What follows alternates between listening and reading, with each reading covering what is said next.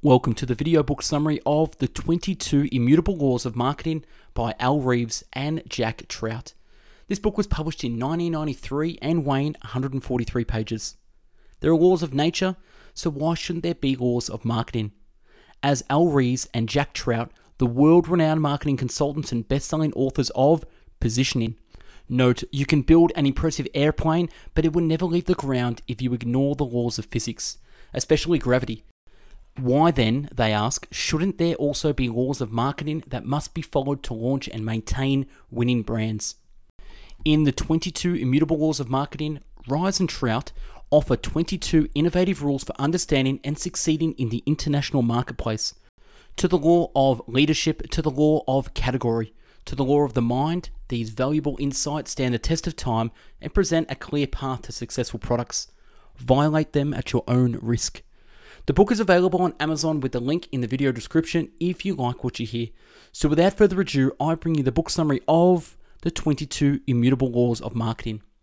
The book itself is a bit on the old side, originally published in 1993, but some of the predictions are eerily on point. Take Apple and Steve Jobs, for instance. There is a law called the Law of Line Extension that states that producing a bigger variety of products to sell more only dilutes your brand. And there is another law called the Law of Force that says that the most powerful thing in marketing is owning a word in the mind of the prospect. Also, there is a law of hope, which predicts that Steve Jobs' next computer would be a massive failure.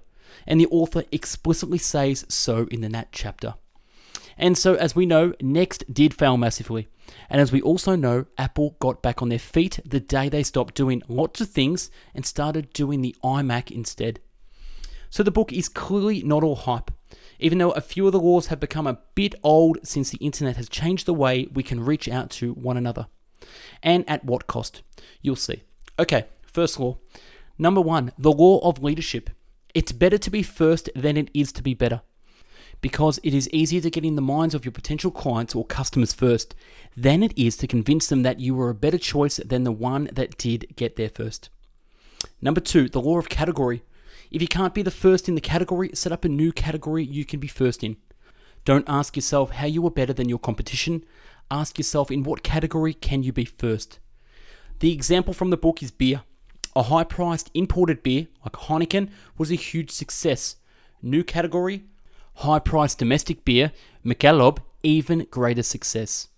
And number 3, the law of the mind. It's better to be first in the mind than first in the marketplace. The law modifies the law of leadership with a clearer definition of where exactly you should be first. And that is within the minds of your prospects, which is not always the marketplace. So it's sort of the same as number 1, but with the race is not over if they launch kind of thing attached to it.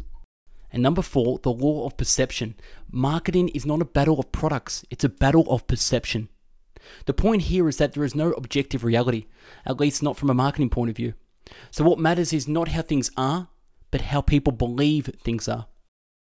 Number 5, the law of focus. The most powerful concept in marketing is owning a word in the prospect's mind.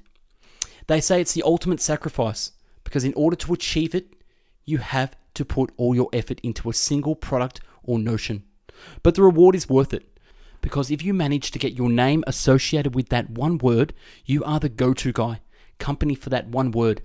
Example in the book, overnight for FedEx and drive for BMW. So basically 5 is a way to achieve number 3. Number 6, the law of exclusivity. 2 companies cannot own the same word in the prospect's mind. And there is no reason to try to get your name to replace the name that is already in the minds of the prospects, because you can't change people's minds once they're made up. What is more, going for that word often ends up reinforcing the position of your competitor as you show the importance of the word itself. And number 7, the law of the ladder. The strategy to use depends which rung you occupy on the ladder. If you are not on the top, admit it to yourself and to your customers, and work that to your advantage. Example, Avis was number 2, beneath Hertz in car rentals.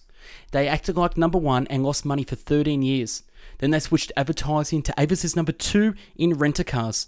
So why go with us? We try harder.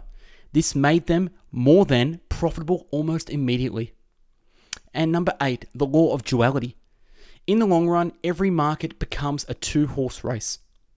Examples from the book: Burger King and McDonald's, Coke and Pepsi, Kodak and Fuji, Nike and Reebok. And on a distant third place, we have a company way few people have heard about.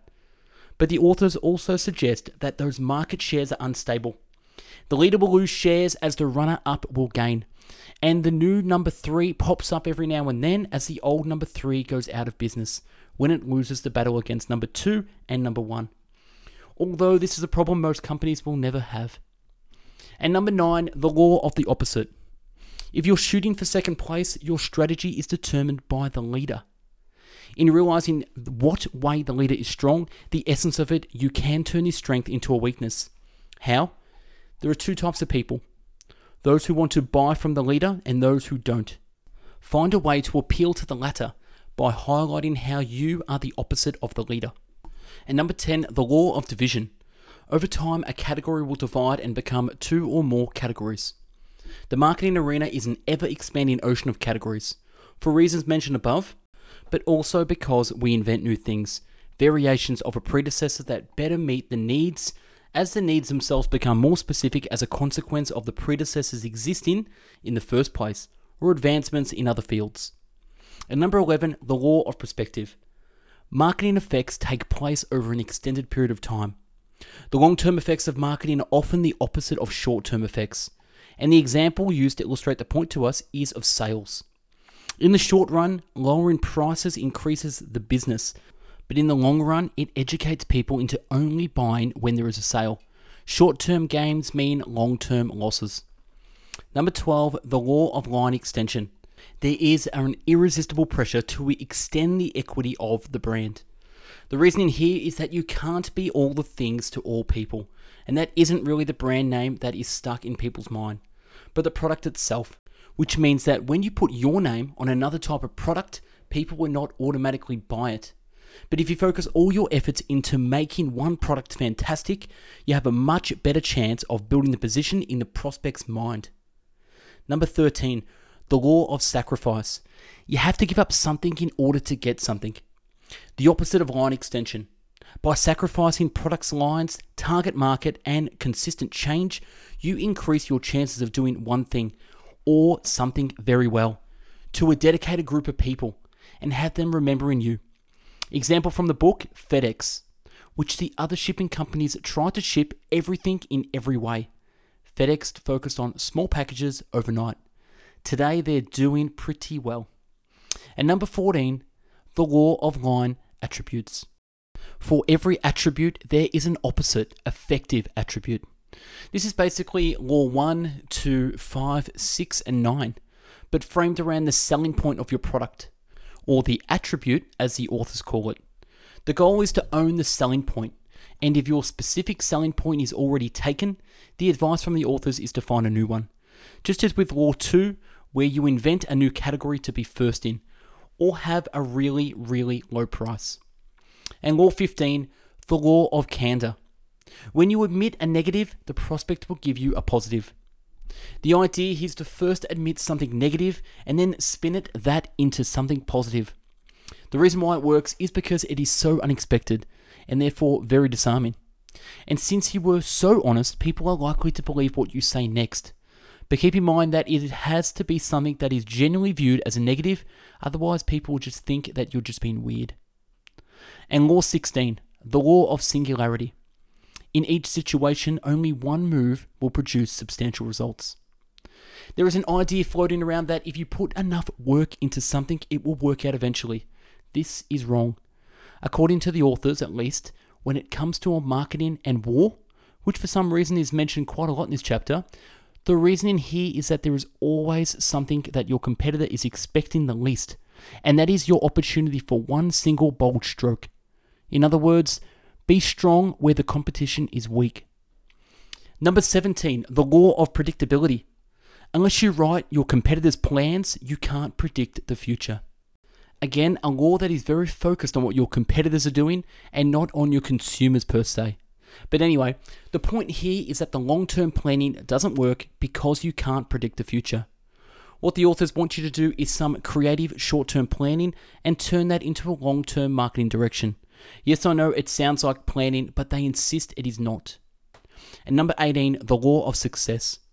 Success often leads to arrogance and arrogance to failure. Ego is the enemy of successful marketing. Objectivity is what is needed. And according to the authors, you lose your objectivity by having your ego inflated by success.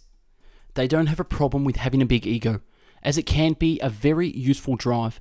But in order to succeed with your marketing, you still need to know what is going on in the real world, and not cling to your imaginary world of being a golden god. They mention Donald Trump in this chapter, way before he became president of the United States.